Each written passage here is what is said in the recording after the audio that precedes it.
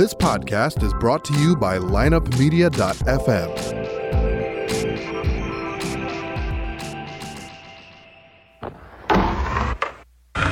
Because if you can tell me what your habits are, I can tell you what sort of a person you are. I can tell you what your future looks like.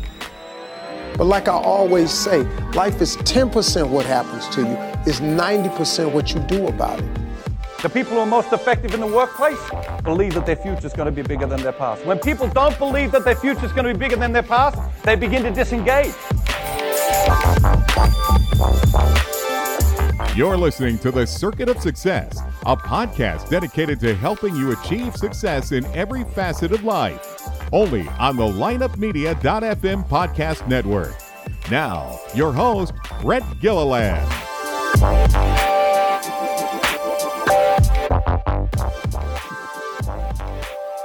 Welcome to the Circuit of Success. I'm your host, Brett Gilliland, and today I've got Maria Brito with me. Maria, how you doing? Hi, Brett. I'm doing great, and hello, everybody who's listening.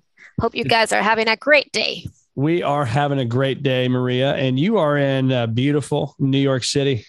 I am in the Big Apple. If I look out that window to, I guess it'd be your left. Is that get to see some big buildings and all that stuff right there? You know, it's a concrete jungle, right? Everywhere you look at, it's buildings, right? Yes. Everywhere you look at, it's a lot of buildings. That's the magic of New York that also can be oppressive sometimes. Yeah. We need to get back there. My wife and kids and I have been there a few times and need to come back there again. We love going to New York City and seeing what's going on there. It's a crazy spot, which is awesome. Yes, it is. Well, you are an award-winning New York-based contemporary art advisor. You are an author, a curator, a Harvard graduate. See, they don't let people like me into Harvard, Maria, but they let you in there. You must be really, really smart. So we'll talk about that later. You're originally from Venezuela, and your first monograph out there, published by Point Leaf Press in 2013, was a recipient of the Best Book Awards. And you've got a new book coming out, is How Creativity Rules the World, which we'll talk about a little bit later. So, but if you can, Maria, let us know what's made you the woman you are today. You come from Venezuela and now in New York City. Look, I was born in Caracas, the capital of Venezuela, and I grew up in a family of conservative, Catholic people. And I didn't have a lot of options in terms of what I wanted to do with my life, right? So according to my parents, I needed to be a doctor, an attorney, or an engineer type of thing. And the truth is, little Maria wanted to be a singer and a performer, and my parents opposed that vehemently. They were like, absolutely not. Even though I was talented, because a lot of kids want to be things, right? But I actually had the talent, and I used to go to all these auditions, and I always got selected. And when it was fun and, youth thing, my parents were like, let her be. When it became serious and they wanted to pay me and take me on tours, my parents said no.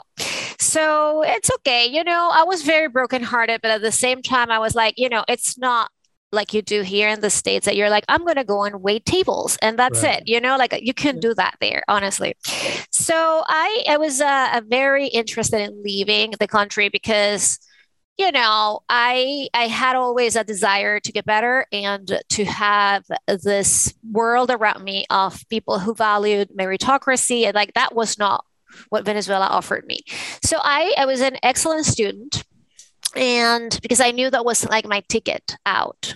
Yeah. So I was an excellent student, and I ended up applying to Harvard Law School and some other universities, and I got accepted. So I said, okay, well, you know what? This is my ticket out. And by then I had already convinced myself that I was going to be an attorney because my parents had brainwashed me.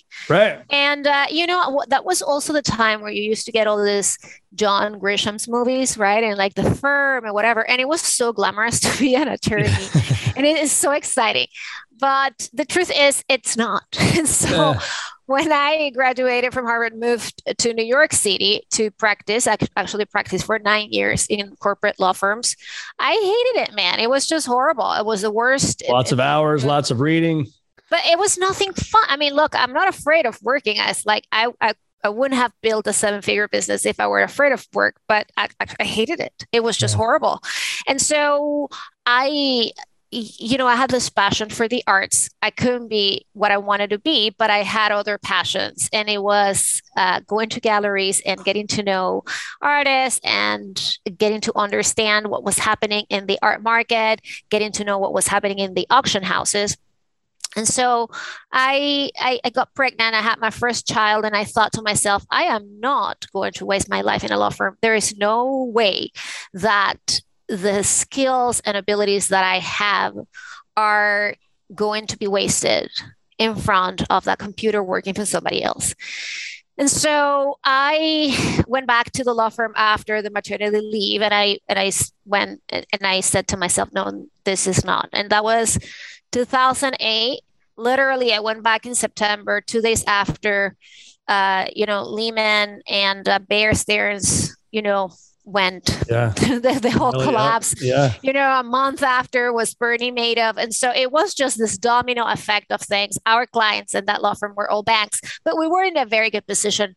Lawyers at that level never lose their jobs. I mean, unless you do fraud or something, nothing ever happens that is going to really let those people kind of fire you or anything. And so I was very busy, and I was like, no, there's no way. Comes January. So I said, I'm going to collect my bonus because, I worked 9 months because then I was 3 on maternity leave and I deserve my bonus and I'm leaving. So I did. And I had already drafted a business plan. I had the whole thing kind of, figured out because I was set out to do the impossible, basically, which was build a business from scratch, learn a new business, right? And, keep bringing money to pay for my bills and kind of like share my quota with my husband. And I did. And so it's been 13 years since that move, and I built it from scratch. It's an industry leader business that it has brought me the most impressive moments of my life. And the most successful moments of my life and satisfactory have come from this company that I built. Well, that's great. Well, thanks for sharing your backstory. And I think, when I think of that and I hear somebody that, Harvard Law School, great education, big time law firm in New York, probably making great money. And you just said, you know what, I'm going to walk away from it, right? I'm going to walk away and I'm just going to go do my own deal. I'm going to bet on myself and take the risk. And so when you look back on that, what risk are you happy that you took most out of that whole adventure? Basically it was the whole risk of everything, right? I mean, the risk of quitting such a very stable career and a very stable job, and a decision that I moved forward with the unknown, because it was nothing could have prepared me, because I had absolutely no background working in the arts. The whole thing was a risk after another. And so, you cannot overanalyze decisions like this, because if you do, you're never going to take that step, right? Because all sorts of things can happen. And lawyers are actually risk averse people for the most part, because you're also managing things with clients and you don't want them to, you also have to give a lot of business advice to them, right, even if that's not what you're hired for. But once you are translating complicated contracts with financial institutions and private equity firms, which was what I was doing, you have to have some business sense, and you tend to really err on the side of caution, right? Because you are the lawyer. Yeah. So I was like, the hell with all that. I am really betting on myself, like you said before. And, I'm just proud that I did it, right? And that I didn't have to think too much about it. I mean, I had been thinking, what am I going to do next? Because this is just not sustainable. The level of misery that I feel in this job is just going to consume me from within. And a lot of people really decide to stay in those jobs because they are stable, they pay well, you have the benefits. And look, you are never going to be as young as you are today, right? Like there's never a great time for none of these things. You can be like, I was 32 when I did that, or 33 or whatever. Or you can be 75. Like what I'm saying is like, it's never a good time my advice to people, if they are ever considering anything similar, whether it is a shift in careers or starting a new business or changing departments or whatever, is to think about it, but not too much. Because if they think too much, they are going to take themselves out of it with their own thoughts. I couldn't agree more. And one of the circuits on the circuit of success is action. And I talk about that so much because the action is what you got to take, right? It goes from your brain to your heart to action. That can help, and you're going to make things happen. But what happens is, I think a lot of people, it goes from your brain to your heart. Oh my gosh, I want to do it. But then you go back to your brain and you start saying, okay, but this is what's going to go wrong. And that could go wrong. And I'm not saying to people to go out and just make bad business decisions or bad, decisions for their family. Obviously, I'm not saying that, but we've got to take action, right? Take one step forward at a time and know and trust yourself that you're making the right impact. Would you agree with that? I agree with that. And, action is something that people underestimate at times, right? Because again, they live so much in their heads and they circle the whole thing a million times and go on and on and on with all the reasons why it's not going to work out and all the bad things that can happen and whatnot. And so a lot of people don't understand that just taking one little step at a time, that has a compounded effect, right? Like every time you take one step and you take another and you take another, it all builds up towards the achievement of a particular goal. And I don't think there is any overnight success. I don't think that there is anything of meaning that has been built in like 2 months, just to say a number. But I think that people see that there are so many curated lives out there, on social media, and so many stories of success that seem glossy and that they have been just magically, people snap their fingers and things happened. And that's not true. I really particularly do not know anybody who hasn't really, put a lot of effort and sweat into successful ventures. Yeah, there's not a lot of overnight successes, especially in business. You have the one hit wonder in music, things like that, but you really don't. I mean, it's you wake up, and now it's, for me, I've been doing this for 20 years and not this meaning the podcast, but in the wealth management space, which is what I'm in for a living. And you're right. I mean, I've interviewed through the podcast, but also through clients and just in the community, all these people that we get to surround ourselves with. And there's no overnight success. It's show up every night. And if 20 years is overnight, well, then there's your success, right? So on the times, the struggles that you may have, because it's not just, 72 and sunny every day in the business world. How did you push through the struggles when they were really, really tough? First of all, progress is not linear, right? We know that the minute I understood that, everything was slightly easier for me, that there were going to be times where things were flat. There were going to be times where I had to prioritize certain things. Mm-hmm. There were times when, things didn't go my way, right? And I think that one thing I also learned is that, look, business is not personal, but entrepreneurship is, because it's your name, it's your dreams, it's the effort. Yeah. It is. So entrepreneurship is very, very personal.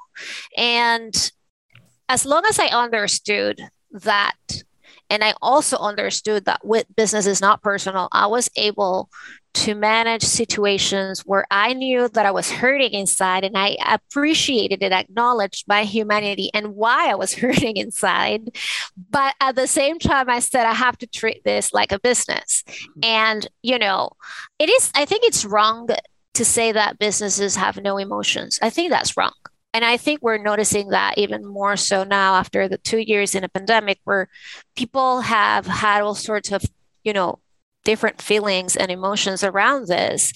And a lot of people have walked away from jobs, and a lot of great companies have lost human capital because they treated them like robots for a long time, right?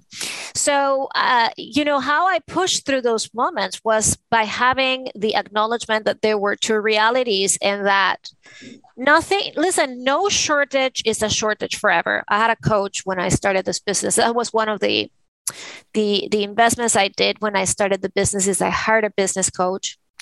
And she used to tell me, always remember that the shortages are very short-lived.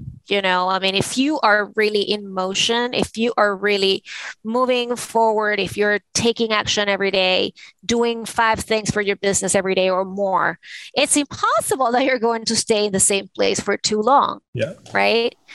So lots of reminders like that have been the savers when I felt that things were not going to go my way or things were not going my way. And the truth is, for the most part, life does not necessarily go our way, and adaptability is what actually makes or break a business too. Yeah, I mean, I think you're right. That adaptability is, if you think it's going to just go this way or that way, you're going to, the entrepreneurial roller coaster will laugh at you, because it's not. And so you got to learn to adapt. You got to learn from your mistakes. You got to move on. And you said something that made me think of, I call it strategic think time. And on Thursdays for years, I'm talking since probably July of 2005, I spend time with myself, my journal, no technology, and just think, right? Strategic think time. And that has led to a lot of great success in our businesses. And so when you said something about the pandemic, and I also think people are at home more, they had built in more strategic think time, even though they didn't know it. And so I would almost challenge people to say, put that time back in your calendar, put that think time back in your calendar. And to your point of losing human capital, is that human capital may be going and doing something. They're following their dreams, right? They're following their aspirations. And I think that's critically important. So did you spend a lot of time thinking and dreaming about your business model? I've always done that. And in fact, there is a whole chapter in my book about that, a whole chapter about why spending time alone and why writing with a pen and a paper are actually a million times more conducive of generating ideas than if you were typing them. I quote the studies and everything from Princeton, because I always want to give people the data and say, this is not just me anecdotically thinking that this could be interesting, right? I love to give people data and concrete studies saying, and the science says this too. I've always done that. I grew up an only child, so I had a lot of time on my own. And I'm an only child as well. And I never gave up on my solitude, if you will, right? I mean, I have kids, I have a husband and people I love and adore, and but I feel that those precious moments in silence is where all my ideas always are brewing and generating and whatnot. And so I insist on people taking time to write their ideas down. And, also Bill Gates has Think Weeks every year with, like he goes to his cabin, his grandmother, and I don't know what, in Lake Seattle, and he doesn't even bring a phone with him. And like by the same, token, all the executives that are invested in this idea of taking time to meditate every day, right? I mean, I don't know if they have a notebook with them, but we know that Steve Jobs practiced Zen meditation all his life, right? Mm-hmm. And he said it was where, like, those moments of silence is where he actually had his biggest breakthroughs. Yeah. So I encourage, all my ideas really come, not all the time, but most of the time they come from these moments of silence, and they are absolutely important. Yeah. And I think too, it's not even just the business side of things on that strategic think time. What do I need to do to be a better, husband or a wife, or a better mom or a dad, right? A better leader. I mean, all those things for me is, I've got this journal right here that I use that I'm actually producing now. It's a Future Greater Than Your Past journal. And so I'm really excited about this, but it's all about your scorecard and taking a look of where you're at. And I think the clearer we can be on that, the more success you're going to have. But again, I don't want people to focus just on the side of, okay, sit down on Thursdays and think about this thing where you're going to be more successful and move your bottom line. No, it's like, let's think about life. Let's think about where we're going and how we can get there and keep track of it. And I always talk about the St. Louis Cardinals. I love the Cardinals.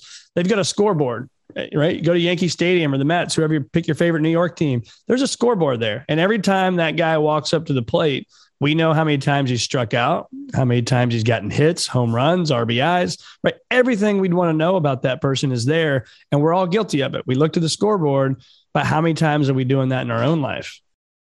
Right. So when you think about that, what comes to mind? Well, listen, I try to live a very balanced life, and I don't always succeed. And I think the word balance is also a little scary for a lot of people because it's almost like it means that you have to have this divisions of like, oh, it's 30% here, 30% there, 30% there, right? And so at any given time, a specific part of your life is going to always claim a little bit more of you. And that is no matter what, right? I mean, right now I'm in the thick of my book and taking care of some of my clients, and there's less time for me to be with my husband and kids, but it's not forever. I've already told them this is going to be until like mid-March, and then I'm going to be more available, right? And as long as you know that those parameters are there, right? And that you're not going to go one-sided for a whole year and like sort of like forget about everything. As long as you understand that there are times that you can negotiate with your family, that there are times also where you can say to your clients right now, some other things are taking my, my interest or my attentions or whatever, right? It is important for people to also give themselves the joy and those precious vacations, right? Like with your family, and to go away for real. Americans have unfortunately gotten into this bad habit of not even claiming the days off and not taking full vacation, right? I mean, we are overworked, overweight, overdepressed, right? And for what? The truth is, right? For like, is it really the price that we are paying with our health and the time that we could have dedicated to others and to our families? For what? There's no clear answer if you think about it, right? Yeah. And I think that corporate policies have to change around this thing, right? Why is it that we don't have more vacation? Why? Like after all the time now that we have seen for 2 years that people can do whatever they do from their homes because there was no option for most people, right? I mean, like if you needed to be on a factory, well, okay, so be it, I understand. But for a lot of people, they just didn't need to go anywhere. Mm. So if people, instead of getting 10 days of vacation or 2 weeks of vacation that they don't even claim, what if we enforce a mandatory 3-week vacation every year for everybody? And we're still not even close to what Europeans get, right? Yeah.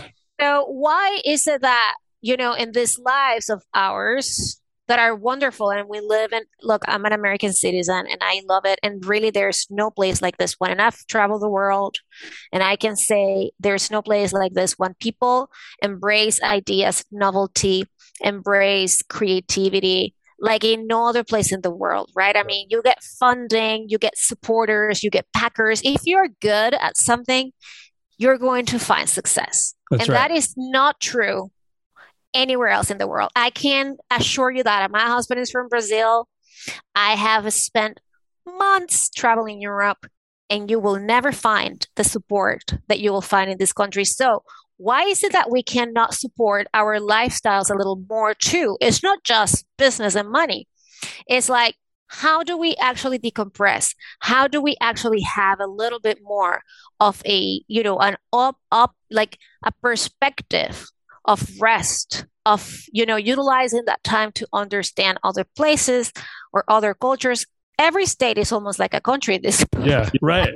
Yeah. I mean, just like, you don't have to go to the whole other, side of the world. If you're going to take time off, you can, go to the neighboring state and learn new things. So I think that I believe in people, in people's, activities and how they can, those things can actually manifest in a much better life than if you were 100% just focused on making money and running businesses. That is not, it's not positive. It's actually counterproductive. Yeah, I couldn't agree more. And I think that's what we do here in America is we get on this treadmill and we just keep letting the treadmill rip at, the fastest pace we can possibly run without, dying instead. And so what I always tell people, we want to take you off the treadmill of life, help you slow down, use a journal, use a piece of paper, use a think time, use Focus 90, all these things that I talk about. And if we can do that, you're going to build in more personal time and more time off. And maybe it's golf with your friends or go on that trip with your girlfriends or do whatever you want to do. But if we don't plan it and we don't book it and we don't work ahead, it's never going to happen ever. So I could get on that. I could talk about that for hours. And so I think we're in line there. So let's talk about your new book, How Creativity Rules the World. I agree with that. So I'm really excited about diving into this. But talk to us about that title and why that title. For a long time, I've been since I opened the business, I have been analyzing what makes businesses successful and also what makes artists successful. And honestly, it's not really like a God-given talent. Heck, it's not even like a special talent. It's the unique ability of these businesses and artists to come up with ideas of value that are relevant for today, right? Because if I have an idea and I cannot implement it today, it's not relevant anymore, or it's not or maybe I'm so ahead of the game, and not everybody has the ability of Steve Jobs to push people to produce things that are impossible, and not everybody has those teams, right? And so I thought about those things for so long, and I would see like how my business benefited from these practices and habits as well, because I have never stayed the same. The only thing that is constant in my business is that I'm pivoted all the time, because I have to meet the world where it is. The world is not meeting me. I have to meet the world where it is. I have to meet my clients where they are. There are new generations of people. There are things happening. There are NFTs and metaverses.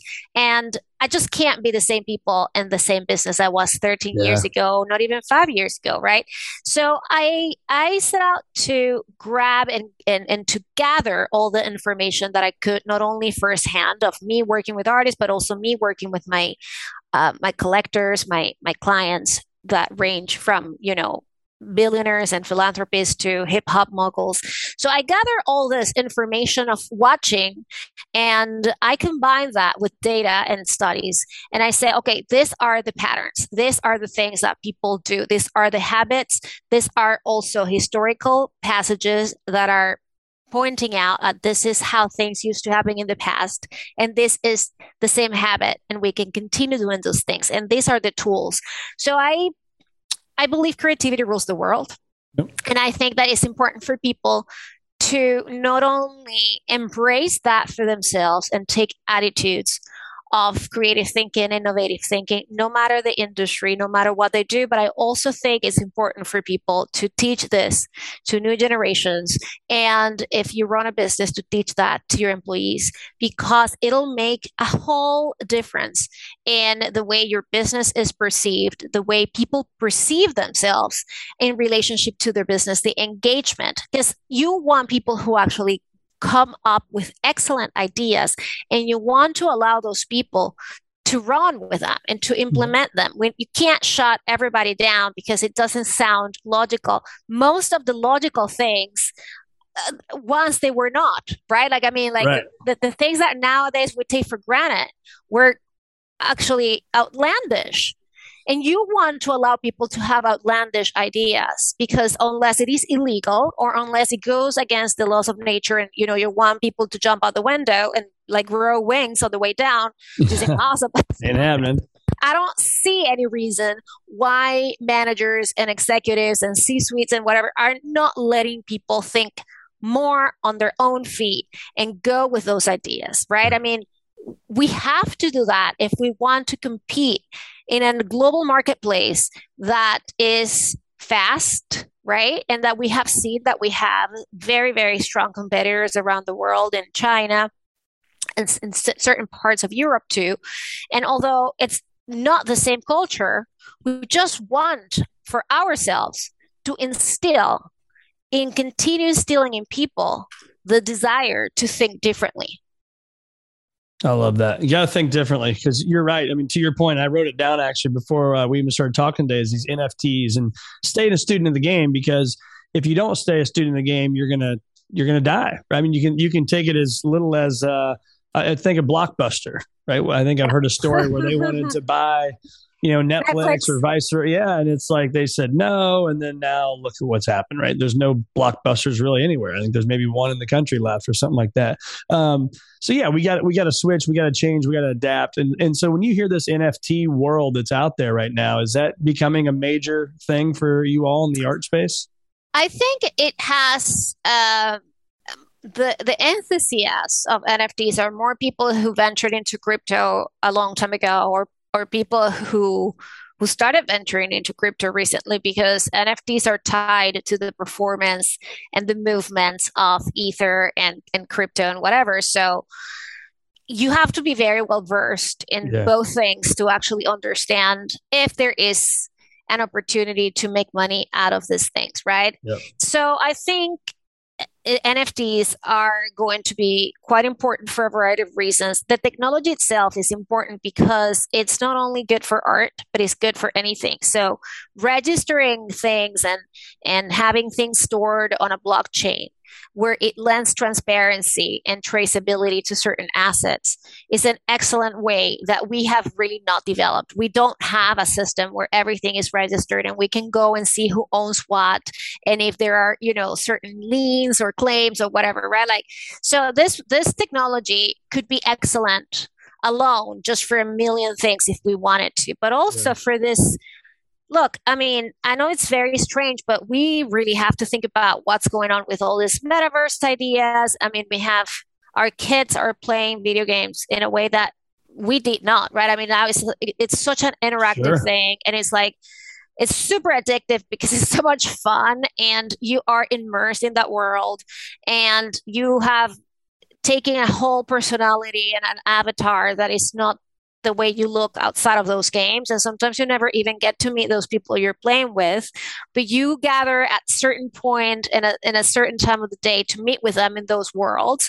And as strange as it may sound, that has captured an enormous amount of money, as you know, like all those games in companies and Fortnite. And when Netflix and Facebook actually do their earnings calls, they always say Fortnite is our competitor, even though it's not a social media network, but it's a place where people gather, children and young people gather to do things, to, watch concerts with avatars. It's a very, very strange thing. But that doesn't mean that because it is strange, it's not important, right? Yeah. Well, you're right. I mean, it's like, I got 4 kids, and so they, a few of them they get into that, right? And they get into this stuff, and you got to limit it, or it can go crazy. But yeah, that whole meta world that people are talking about, and I was recently talking to a person that had an NFT of I think it was a cat or a dog or something like that, and it's like, that's your pet in the meta world, and it's just, for somebody, for me, it's just, gosh, and then my parents and that generation, I mean, it's kind of mind blowing to think that somebody's going to actually have a pet dog or cat in the meta world. And to your point is, you can be whoever the heck you want. And we didn't grow up with this stuff, but the kids that aren't even born yet, they're not going to know the world without it. And then you think of these Oculus, the things that people wear, and the virtual reality. I mean, it's just crazy because I put my kids' Oculus on, and it's like, I mean, it looks like you're there. I mean, you can watch YouTube like you're in the studio somehow. I mean, it's just absolutely crazy. It is. And there are tons of opportunities there for people to make money. And there are tons of opportunities for people to experience new worlds. And I mean, the possibilities, if you think about it, are endless, because it's not only from the standpoint of investing, for example, in companies or creating things inside of those worlds, but also creatively, so many things can happen in the worlds that are not, the tangible physical worlds that we know. And this amount of technology, as you know, is accelerating, like it's doubling every day, right? It goes so fast, and it goes so fast. And we have to understand it. I'm not saying everybody has to adopt it, because that's harder. But I think if we understand it, we will utilize the knowledge that comes out of these things to better parts of our business. And that's why I'm so keen on always telling people to get outside of the comfort zones of their expertise, because that's not where the money is, right? It would be forget a guy like Warren Buffett. I mean, he is a genius who's looking at every stock in the world, actually, right? I mean, he's not just like, let me look at pharma. No, he's looking at everything, right? But also, if you think about investors like Peter Lynch, right? He was not looking at stock. He was like, let me go to a bar and see what people are drinking. Let me go to the stores and see what the ladies are wearing, right? I mean, I think it's so important for people to kind of embrace this creative thought, right? That the biggest things and the biggest opportunities don't come from business as usual. They come from the intersections. They come from the margins. They come from not the mainstream, right? Because otherwise, everybody would do them. It's just so the thought is not necessarily a natural thought. It's a little bit counterintuitive to think that by being, yes, of course, we want people to be experts, but we also want those people to get out of their expertise and start looking at the world with fresh eyes.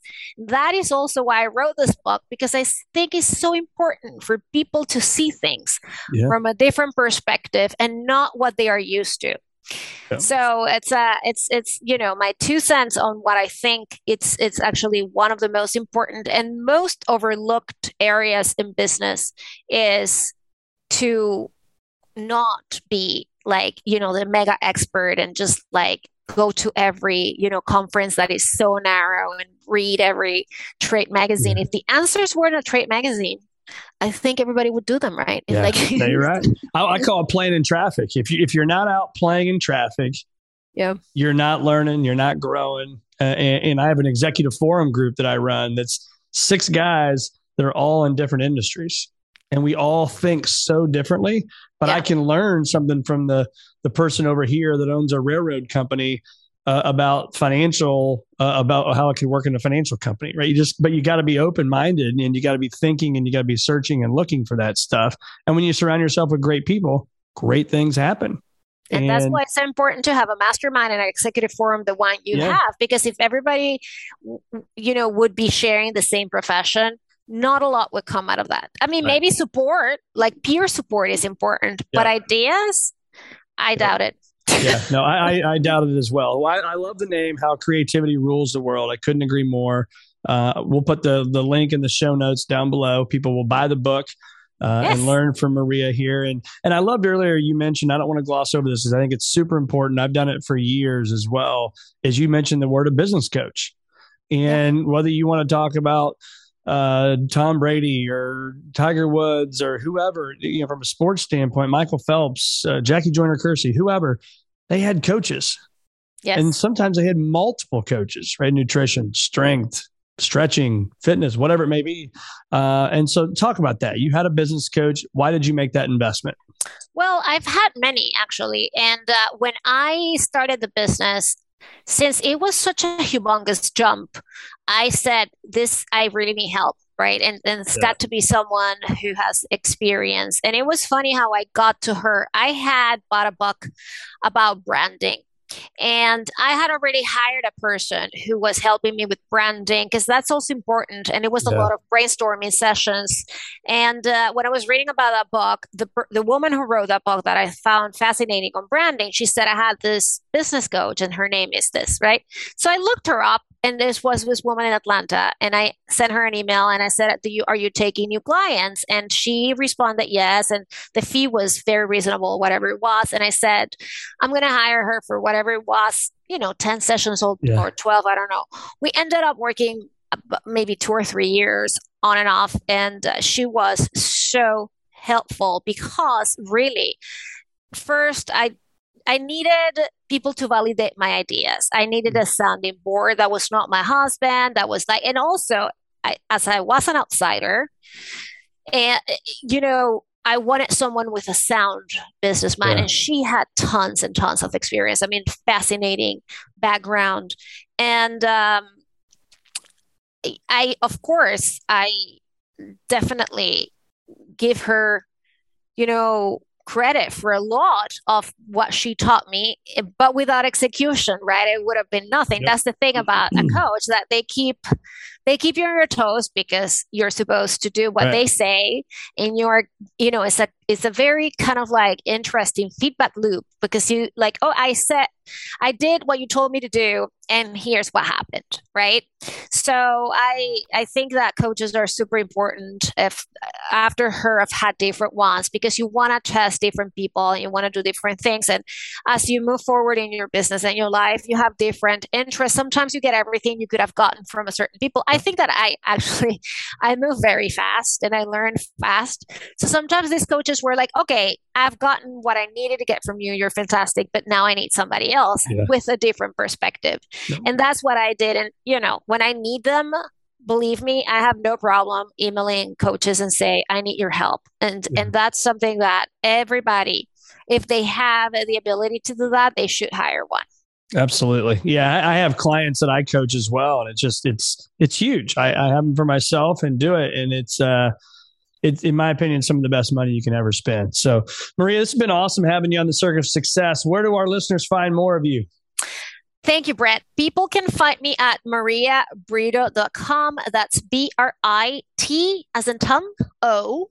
And that has all my social media handles. It has an email form if people want to email me. And that's where everything else, the truth is. It's very easy. There is a newsletter also that I send every Tuesday on the topics of creativity and business. It's all intertwined. Things that I love, I do that for free. I'm very passionate about what I do. And I think that it's great to connect with people who are your listeners and people who want to get more ideas and see things from a different perspective. And make sure to get the book, which is everywhere where books are sold, so everywhere. Well, we will put all this in the show notes, Maria, and it's been great having you on the Circuit of Success. Thanks for being with us. Thank you, Brett.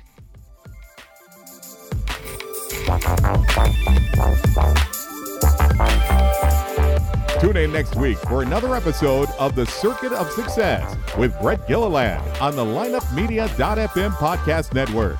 Subscribe to the show on iTunes, Google Play, Stitcher, and through our website, circuitofsuccess.com. Follow us on Facebook and Twitter, and email any questions to info@circuitofsuccess.com.